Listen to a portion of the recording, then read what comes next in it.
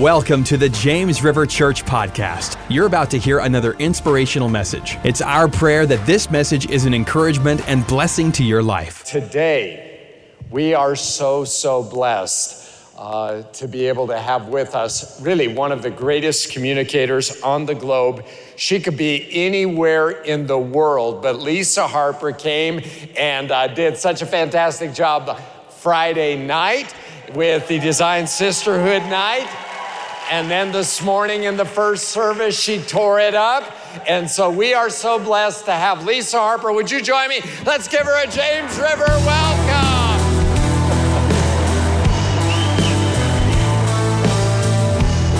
Now sit down, sit down, sit down, sit down. That is like an eHarmony profile. He just made most of that up. He used filters. I was thinking, because I will tell you, every time I've had the undeserved privilege to be at James River, I feel like a mouse in a cheese factory. And I'm just like, I can't believe I get to be here. I can't believe I get to be here. But I was praying this morning. I got up real early. I told Pastor John I have a message that I've never taught before, and so I wasn't sure if it was sugar because I had a purple haze last night from Black Sheep, so I wasn't sure it was sugar or the Holy Spirit. So I thought I better get up really early to really pray through this. And I just this morning thought of this story. I got to take my little girl Missy. I became a mom through the miracle of adoption 7.5 years ago, and just through a series of really blessed circumstances, I got to take her to Paris, not last Thanksgiving, but Thanksgiving just preceding COVID. And it was awesome. She was 9 years old at the time, and we went up in the Eiffel Tower, and we took a boat on the River Seine, and we stayed on the Champs-Élysées, and we ate 45 chocolate crepes bigger than our heads, and I've been in stretchy pants ever since. But it was awesome, and the highlight of our time in Paris was we went to the Louvre and that amazing museum. And when we walked into the museum, they have all these hostesses there because there's so many thousands of tourists that they're trying to kind of get y'all spread out so it won't clump up. And our little hostess that greeted us tried to encourage us to go to one of the wings where they had paintings of modern, abstract, triangles. They don't do it for me. My apologies if that's hanging over your fireplace, but they wanted us to go look at the triangles. And do y'all know where I wanted to go? Y'all can talk back. I'm not the pastor of this house. I wanted to go see the Mona Lisa.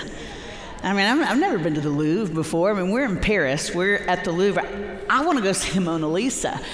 I am a triangle this morning, and my gut says 99.9% of y'all really would love to hear Pastor John, and instead you've got a triangle. I told him it should be the Sizzling Summer Secondary Series. The fact that he's here and I get to have the microphone and talk about Jesus it just really illustrates the fact that God uses donkeys and rocks. It does not matter. It really, at some level, doesn't matter who has the privilege of the microphone. It's all about Jesus. He uses the least of these. And I am so incredibly grateful to get to be with y'all this morning. I love this house. If I lived within driving distance, I'd be here every time the doors were open. I love Pastor John. Debbie has become a sister to me. I always want to be with her more because I'm sweeter every time I've gotten to be in Debbie's presence. She's just so kind, so respect.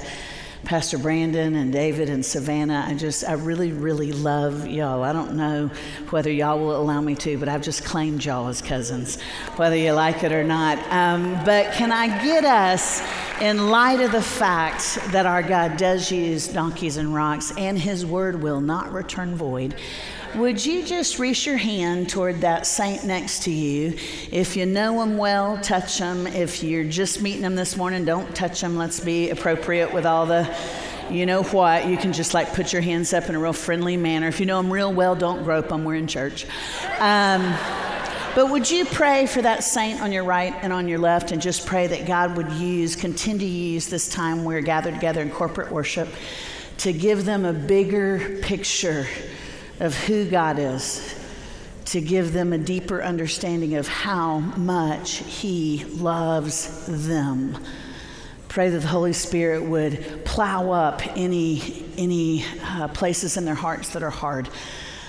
Pray that the Holy Spirit would breathe hope on the places that they're discouraged. Pray that just like in Ezekiel, where we see dry bones rise up and dance, at those places in their heart and mind right now that feel dry, maybe because the last year and a half of COVID has been really hard on them personally. They may have lost their livelihood. They may have lost someone they love. They may just be so stinking tired of all the bad news that this morning they feel dry. Would you pray that Holy Spirit would breathe on their heart and mind, and where they have been in mourning, they would begin to dance. Where there have been ashes, He would redeem beauty, even this morning, to His glory, for our good and His glory. Jesus, thank you, thank you, thank you, thank you, thank you. Thank you, first of all, that we can come together on a Sunday morning in a house like this, and we don't have to worry about being arrested. Lord, what a gift it is that we actually live in a country that is still free, that we can gather together in corporate worship and focus our attention and our affection on You, and You have protected this place. Thank you, Jesus. Thank you, Jesus, that we have Bibles, that it's not illegal for us to have this love story called the Bible. Thank you, Jesus. Thank you, Jesus, that we had enough breath in our bodies to walk from the parking lot into this sanctuary, that we had enough breath for those listening online to get up and sit on the couch and open our iPad. Jesus, Jesus, Jesus, You are good. You are always good.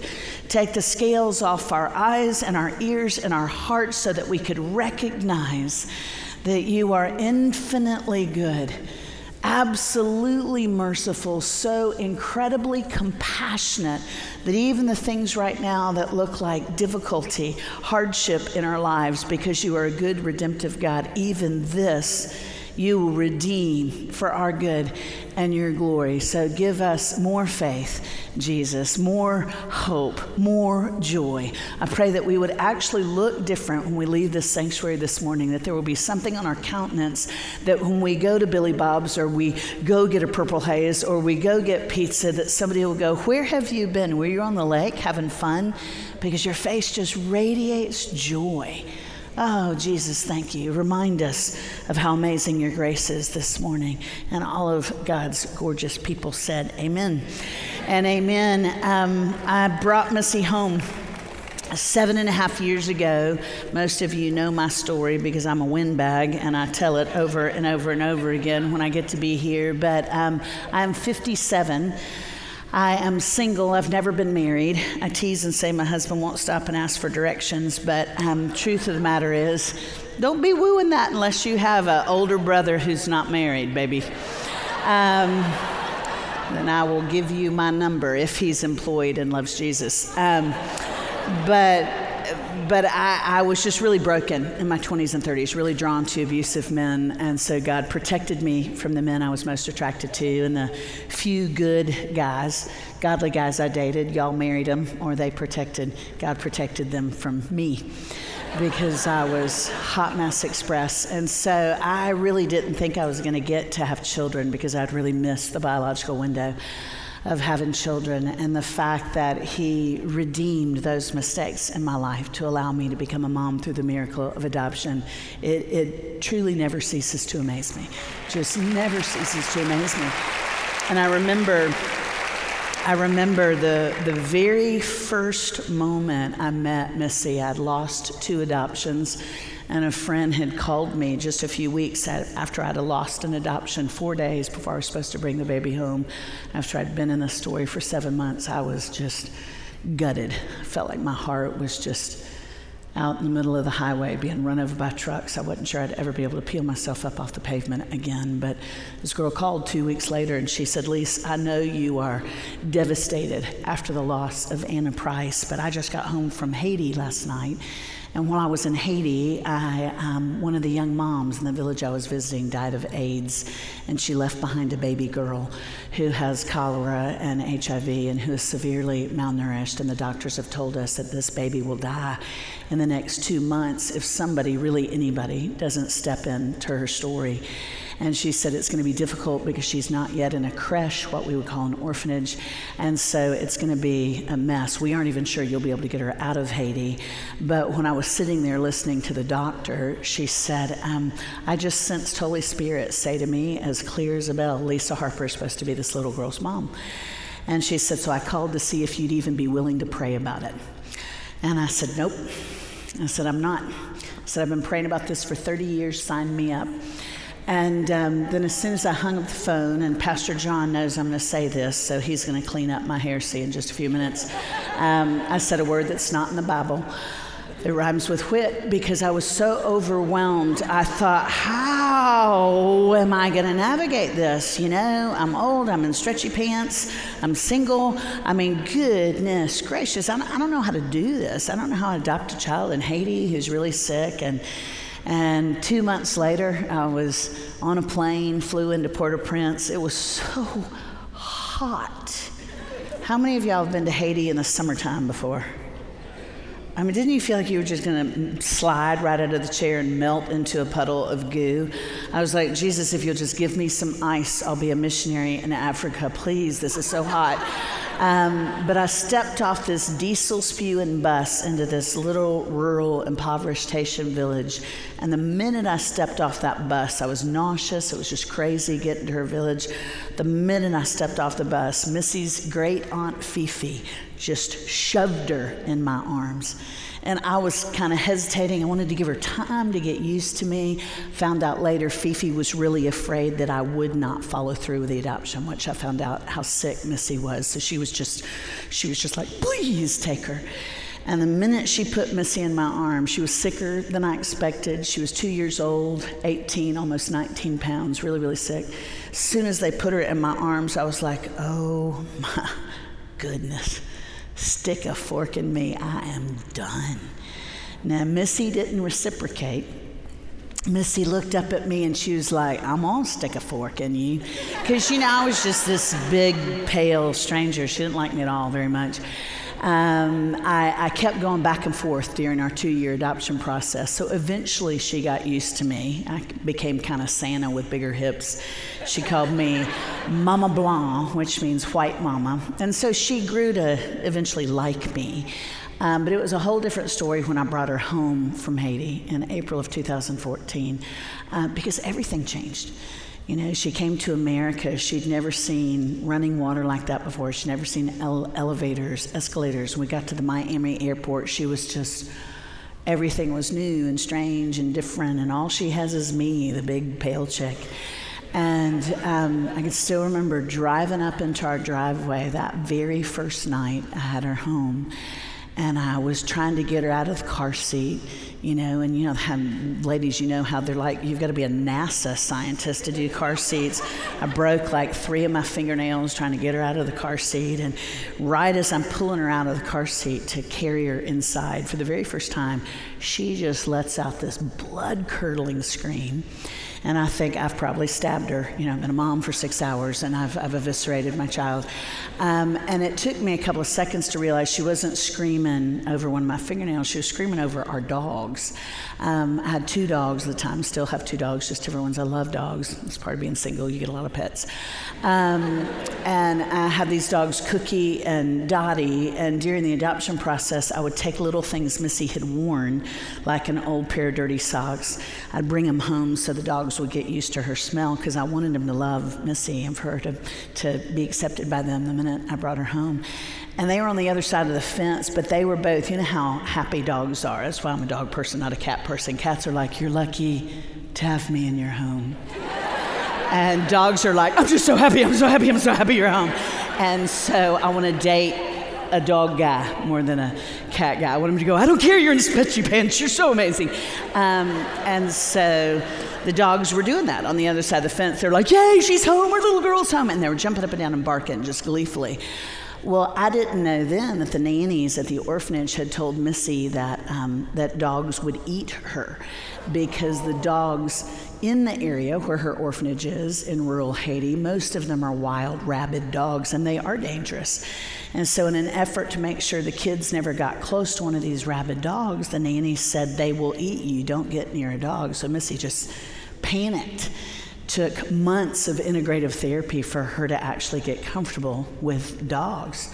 But that wasn't the most heartbreaking habit that I had to deal with those first few weeks Missy was home. The most heartbreaking habit that had to be broken was anytime I raised my hand to fix her hair or to put in a bow or to put my hands on her cheek, anytime I raised a hand, Missy would flinch, because she had been hit quite a bit at the orphanage. She was the first and the last child at this particular orphanage to be accepted with HIV. And the nannies didn't have the privilege of an education, and they were overworked and underpaid as it is. And they thought if they touched a kid with HIV, that they would get HIV and it would transmit to AIDS and they would die, and who would take care of their children. So they didn't hug Missy, but they hit her. And so I will never forget, y'all, I think it was the second night she was home, the first time she flinched, I raised my hand just real slow, because I was going to put my hand on her cheek and I was going to tell her in Creole. I used to say, "Ou très belle," you're very beautiful. "Ou très brave," you're very brave. "Ou très intelligent." And then I would say that I loved her, and I would say, "Je suis Jesus, Renman U," more. Jesus loves you more. I love you so much. Jesus loves you more. I wanted to raise my hand to cup her cheek and say that. When I did, she flinched. And after I calmed her down and picked her up, I said over and over and over again, "Baby, I'll never hit you. I will never hit you. I'm never going to hurt you. I'm Mama Blanc, white mama." That's what she called me. "I'm not going to hit you. I'm not going to hurt you. You're my daughter. I love you. I'll do everything I can to protect you. Honey, I'm not going to hit you. I'm never going to hit you." Once I got her to sleep that night and pulled the covers up over, I walked outside of her little bedroom and I leaned against the wall in the hallway and I cried like a baby. I cried because I was so grieving that she had been abused as a baby, that she had been so mistreated and so marginalized. And then I think I was also crying a little bit because she didn't know me. Even after 2 years, she didn't know that I would never, ever intentionally hurt her. Y'all, I think so many of us are like my daughter when she was 4 when it comes to our Creator Redeemer. I think so many of us mistakenly believe that He might hurt us, that He's not completely for us. And we figuratively flinch, thinking that God is a punitive librarian instead of a loving parent. Turn to Exodus 20 if you brought your Bible in this morning. If you didn't, whip out your phone, go to Blue Letter Bible or Bible Gateway, or you can follow along. I think we have this passage on the screen. Exodus 20, even if this is your first time at James River, I bet you, Nickel, you actually know most of what's in Exodus 20 because that's where you find the 10 Commandments. And most Americans may not be able to name all 10, but most Americans in some way, shape, or form have heard the 10 Commandments. You're at least familiar with don't steal, don't murder, don't smoke pot unless it's medicinal. I'm teasing, that's not in there. But there are these parameters that God gives us for our good. I was trying to explain the biblical imperatives. That means the "you shall do thises" in the Bible. I was trying to explain those recently to Missy, and I said, "Baby, they're kind of like the bumpers when we go bowling." And I said, "You know how they put up those bumpers when you bowl, and it makes your ball go all the way to where the pins are, that you can't ever bowl a gutter ball?" And she's like, "Yes, ma'am." And I said, "Well, when you come to something in the Bible where God says, 'I want you to do this,' it's like one of those bumpers." I said, "If you think of the gutter as being filled with hearts, other people's hearts, and your own heart. The imperatives, like these commandments, are bumpers so that the ball won't crush those hearts. It's actually for our good. It's actually so that we will experience lives that are blessed. He's not trying to suck the joy out of our life. It's not punitive. It's for our good. But God's people didn't get that when he first gave them these biblical bumpers. Exodus 20 is where he gives them the 10 commandments. And right after God gives them the 10 commandments, here's the response. Exodus 20, verse 18. Now when all the people saw the thunder and the flashes of lightning and the sound of the trumpet and the mountain smoking, I said in first service, this is kind of like DFL. Isn't it fun to have like, whoa? And really it just helps you look up from your phone and pay attention to what God is doing. So God had a little bit of production after he's given them the bumpers. It's kind of exciting. But then the people were afraid, we're told. The people were afraid, and they stood at a distance, and they trembled, and they said to Mo, "You speak to us, and we'll listen, but we don't want to get too close to God lest we die. We're afraid he's going to fry us into grease spots of oblivion." Moses said to the people, Don't be afraid of God, for he's come to test you, that the respect you have for him may be before you, and you'll follow the rules. You'll follow this path he has to bless you. All of this has been to bless you. Bet you nickel some of y'all are going, I don't think it's all to bless me. Because if any of you, like me, were raised in conservative Christian culture, some of these parameters that are for our good were applied to me when I was a kid in a way that didn't feel good. The commandment to honor the Sabbath. Do y'all remember that one? Head backwards a page to verse 8 in Exodus 20. And it says, "Remember the Sabbath day to keep it holy. 6 days you shall labor and do all your work, but the seventh day is a Sabbath day to the Lord your God. On it you shall not do any work, you or your son or your daughter, your male servant or your female servant, or your livestock, or the sojourner, the guest in your home. For in 6 days the Lord made heaven and earth, the sea, and all that is in it, and then rested on the seventh day. Therefore the Lord blessed the Sabbath and made it holy." My mama is an amazing, godly, incredible, petite Southern belle of a woman. And she's Baptist to the bone. And so my mom was straight up serious about the 10 Commandments. So from my earliest memories, I couldn't wear a bikini on Sunday. Now, we grew up in Central Florida. Everybody had a pool, not because we had money, just because it was so hot. And so all of us had cement ponds, and we had a fence around ours so nobody could see us. But even when I was 5 years old, Mom said, "You can't wear a bikini because it's the Sabbath day, and we're to keep it holy." And I thought, I guess God doesn't like belly buttons. You know, I didn't know. I thought this is kind of a serious thing, this Sabbath thing. My dad, my stepfather, wasn't even a Christian. And Mom was like, "Don't you dare mow our lawn on a Sunday. It's the Sabbath, John." Because she was afraid somebody from church might drive by, see my dad, who's not a believer, mowing the lawn and go, "Patty has not kept the Sabbath." I mean, we were straight up serious in our house about the Sabbath. Do you know in my 30s, I still wouldn't mow the lawn on a Sunday? I might have gone to church on Wednesday and Friday and Saturday night. I wouldn't mow the lawn on Sunday because I was afraid somebody would go, "You're breaking the Sabbath." And then I was afraid God might hit me over the head with a 50-pound Bible. Do y'all remember the context of Sabbath? Do you remember when he gave them these parameters, these bumpers for their blessing? Do you remember his people have just come out of captivity in Egypt? Do you remember that? That God's original covenant people, they were our great-great-great-great-grandmamas and grandpapas. God said, "I'm going to set my favor on you, this Israelite people. I'm going to make you a theocracy, just like you at James River. You're going to be called by my name. I'm going to set favor on you." And then they were total stinkers like us. And he said, "Now I'm going to give you a little time out where you can think about your rebellion." Remember, he sent them to Egypt. Do you remember in Egypt they were slaves? Do y'all remember what they did?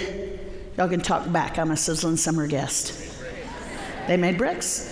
They made bricks 18 to 20 hours a day, according to historians, 365 days a year. They busted their behinds, and they didn't get a paycheck at the end of the week. They were slaves. They didn't get to work remotely. They didn't get vacations. They didn't get time off for good behavior. They didn't get maternity leave. They worked 7 days a week, 52 weeks a year, every year until they died.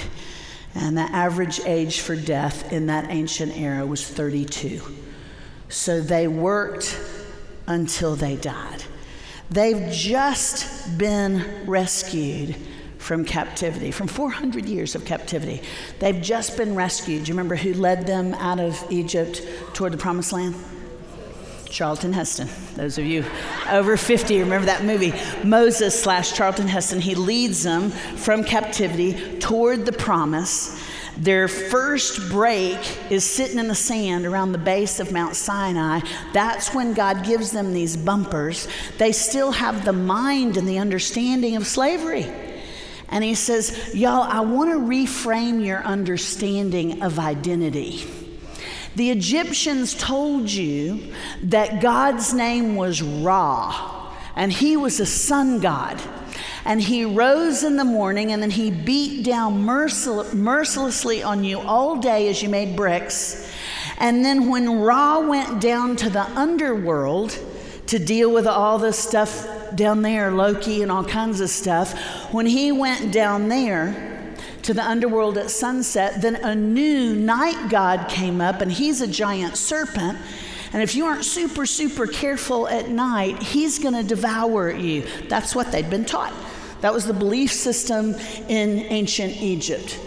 You've got these people, I mean, they're just fresh out of Egypt. They still smell like Egypt. They still have the mind of Egypt. And he said, I want to reframe your understanding. First of all, let me make it really, really clear that I'm the one who set the moon and the stars and the sun into place. And I did it for your good, to warm your body and so that your crops would grow so that you can eat. So I'm actually Creator God. And there's no giant snake who comes out at night and is going to eat you, so you don't have to be afraid to go outside of your home at night. So let me reframe your identity. And then because you matter so much to me, because you are not slaves, because I don't want you to be in captivity. I want you to get rid of those chains, not just around your feet and your wrists, but around your mind. I'm going to give you a Sabbath. Because I don't want you to work yourselves to death. You matter so much to me. I don't want you to grind yourself into the ground. I want you to have a day where you can realign your mind and your heart with me, when you can remember how much you matter to me. I want you to have a day of restoration. It's not about belly buttons, y'all. It's not about a punitive God who's mad at us and wants us to follow the rules. It's about a God who loves us. From the very beginning, he's loved us. Our culture tends to think of God as kind of an angry, unibrowed God in the Old Testament. I was listening to a podcast recently. I told the girls this on Friday night, and I heard a woman who, I know this woman pretty well. She's gone through a period of she's kind of dismantled everything she used to believe, and she no longer believes the Bible is authoritative or that Jesus is the only way to be reconciled to God. And she said, if you're gonna listen or read the Bible, listen to or read the Bible at all, just focus on the red letters in the New Testament, because that's all that Jesus said. And I thought, oh, you pumpkin, sweet moron. Because we read at the very beginning in Genesis that our God is a Trinitarian God. God the Father, God the Son, God the Holy Spirit. He's always been there. The Holy Spirit didn't just debut in Acts 2 when everybody had fun. That's not his debutante party. It says he was hovering over the earth before God spoke it into existence. We have a Trinitarian God. He's not mean in the Old Testament and nice with hair extensions, Jesus in the New Testament. He has always been a good God who loves us. Even what we think of as rules are for our good. They're for our redemption. He says, I'm giving you these bumpers because I want you to have a blessed life. I want you to experience the wholeness of the peace that I brought you. I want you to have joy. I want you to have nights that you don't have to take Ambien because you have so many thoughts in your head. I want you to be able to lie down in rest and know that I'm holding you. The people are afraid, just like Missy. They wince.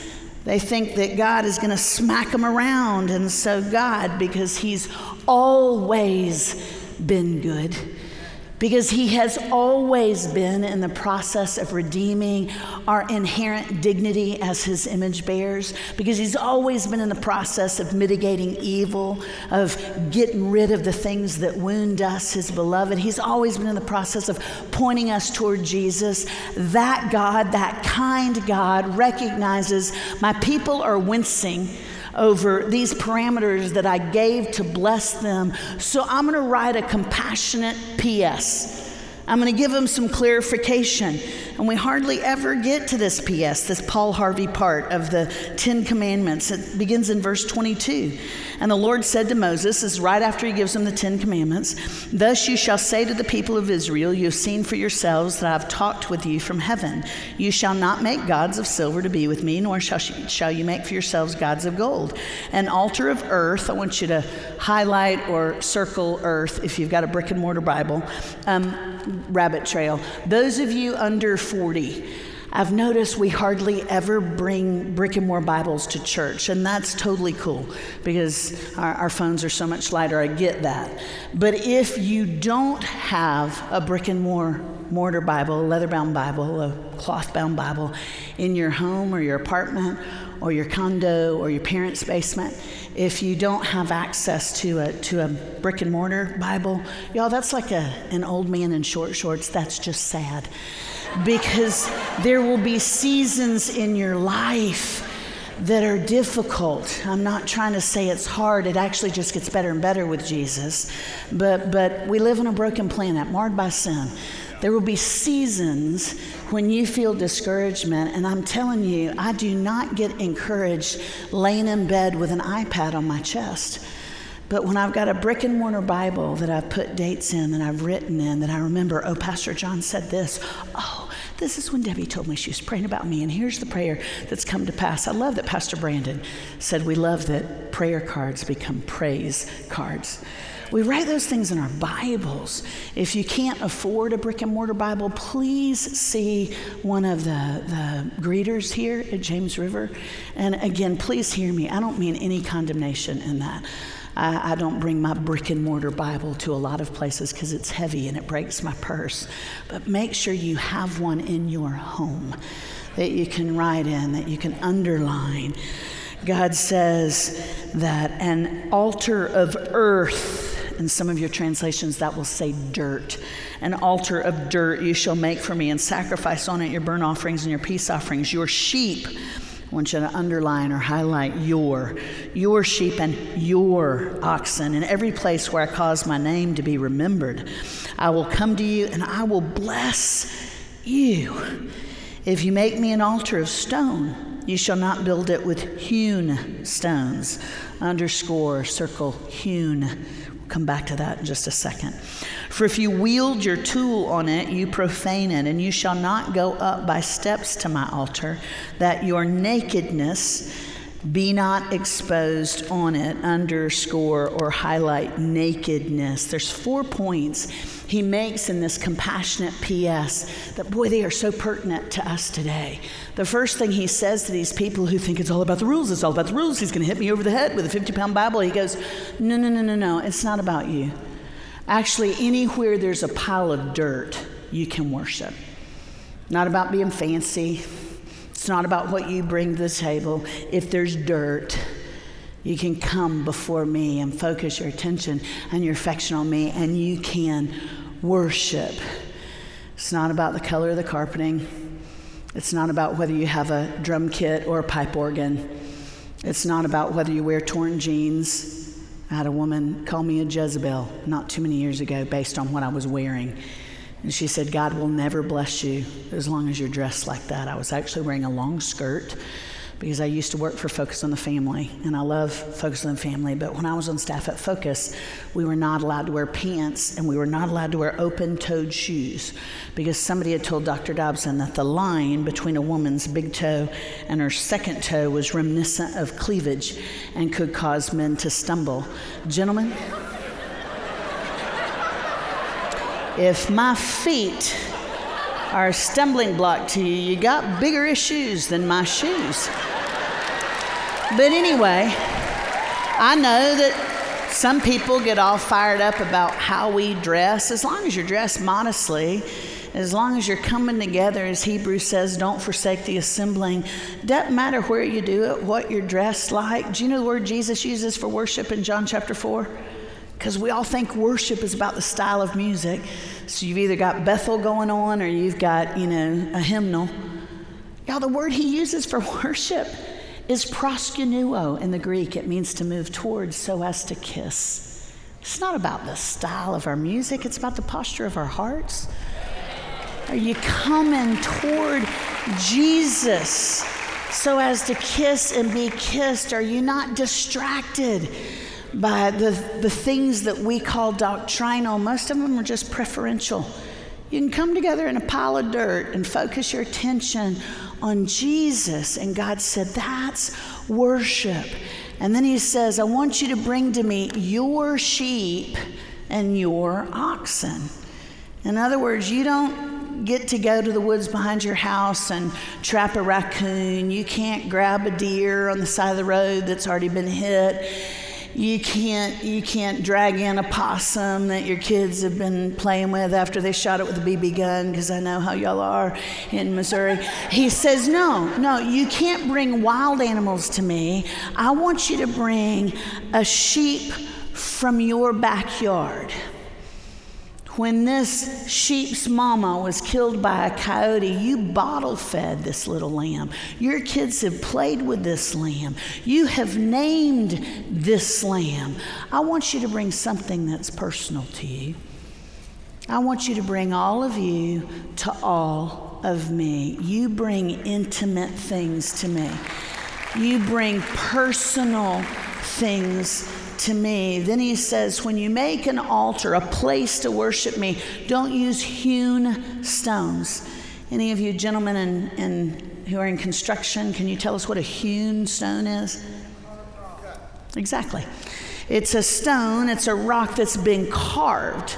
Somebody who's worked with stone. Do you know how we always call Jesus a carpenter? Do you know it's a terrible translation? The word we get carpenter from is tekton, because you know about stonemasonry. You'll appreciate this. In the Greek, it means stonemason. There's no trees to work with in Israel if you've ever been there. Dr. John can tell you that olive trees are the main tree in Israel, and you don't cut them down for the wood because the olives are much more valuable for oil. You don't cut down an olive tree. You get the fruit from the olive tree. Remember how we're told when Solomon built the temple, he had to float in cedars from Lebanon? You remember that? So Jesus probably didn't work with wood. There's a huge city that was being built by one of Herod's sons. Remember Herod the goober who tried to kill baby Jesus? And then he had a bunch of sons named Herod. It's like George Foreman named all of his boys George and did the George Foreman grill. It's kind of like that. So Herod was having this huge city named Sepphoris built as a testament to him. He was a narcissist. 3 miles from Nazareth. Do you remember how many people lived in Nazareth, Jesus' hometown? I mean, it makes Ozark look like New York City, y'all. Nazareth was 200 or 300 people. Jesus didn't work with a bandsaw in Nazareth. He and Joe packed their lunches and their Yetis, and they walked to Sepphoris, and they worked with stone. He was a stonemason. Sorry, I don't want to get us off track. Anyway, he says, don't bring hewn stones. Do you know why God says, don't bring stones that you have chiseled? Because our tendency as humans is if we have helped shape something, we think we get to share in the glory. I made that stone. Look at that stone. I carved my initials in that stone. Look at that. And God says, no, it's my glory. It's never been about you. It has always been about me. I was at a women's conference not too long ago, and God was just showing off. And I said to the girl next to me, who was on the leadership team for this particular conference, I said, wow, this is amazing. And she said, oh no, it's not about me. It's all about God. And I was like, well, I wasn't even thinking about you until you brought you up. I was like, of course it's all about God. If any great thing happens, of course it's about God. He said, do not be distracted by what you bring to the table. It's not about you. I love you. It's about me. It's always been about me. John Calvin in the 1500s said that we are little idol factories. We tend to be focused on ourselves instead of focused on God. He said, y'all don't get stressed out about the rules, and don't get distracted by what you bring to the table. I just want you to focus your attention and your affection on me. And then the very last part of this biblical PS is my favorite verse, because unlike your pastor, I'm a little naughty. Verse 26 of Exodus 20, and you shall not go up by steps to my altar, that your nakedness be not exposed on it. The NIV says, so that your private parts won't be able to be seen. I told you I used to be on staff at Focus on the Family, and when I was on staff at Focus, I loved it. It was a great ministry, but I decided to leave Focus because I wanted to go back to seminary, and I wanted to work on a church staff so that I'd be less of a heretic. And so I wanted to say goodbye to as many people in Colorado as I could find. There were about 1,200 people on staff at that time, so I walked all over the ministry. The last week I was there just hugging as many people as I could, saying goodbye to as many people as I could. There was one gentleman I wasn't sure that I was going to get to say goodbye to face to face, because he traveled a lot on behalf of Focus. His name is Stan. And so I was really tickled. I think it was the second to the last day I was on staff. I stepped out of the restroom into the hallway, and there stood Stan. And I went, Stan! And I said, I'm so excited to see you. I didn't think I'd get to say bye to you face to face.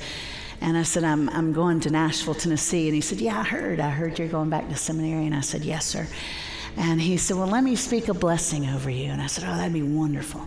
And he began to speak just this amazing blessing over me, just about how my steps would be ordered and how God would bring me peace and how my boundary lines would fall in pleasant places. This beautiful kind of Hebraic blessing. The only weird thing about it was he would not look me in the eyes as he was speaking this blessing over me. He's a brilliant guy, so I thought he's just pondering something in Hebrew. So I kept trying to scooch so I could get into his line of vision. So he'd look at me as he's saying these promises, and he wasn't having it. He just kept looking away from me. Well, when he said goodbye and turned to walk toward his office, I turned to walk toward mine, and I felt this little draft. And I looked down and was horrified to see that evidently I'd been a little too quick in the restroom, and I had tucked my skirt into my underwear.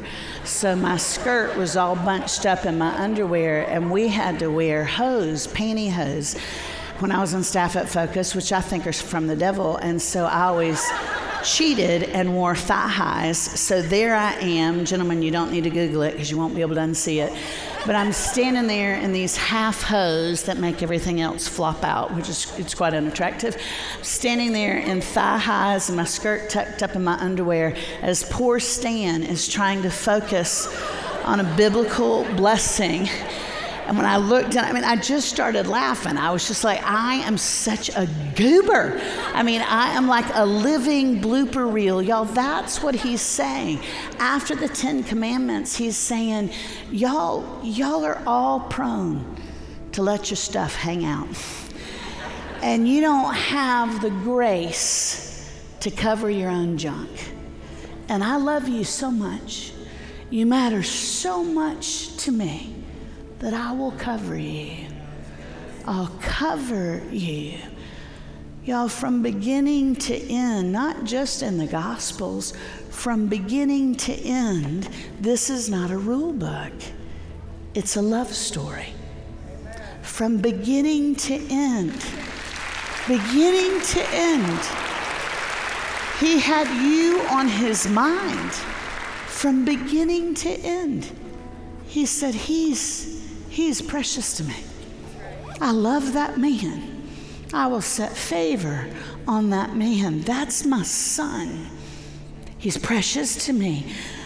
That's my girl. Isn't she beautiful? That's my daughter. I will erect a fence around her to protect her and to guard her heart because she's precious to me. He's had us on his mind the whole time, and he has loved us the whole time. He's not mad at you. He is madly in love with you. Always has been, always will be.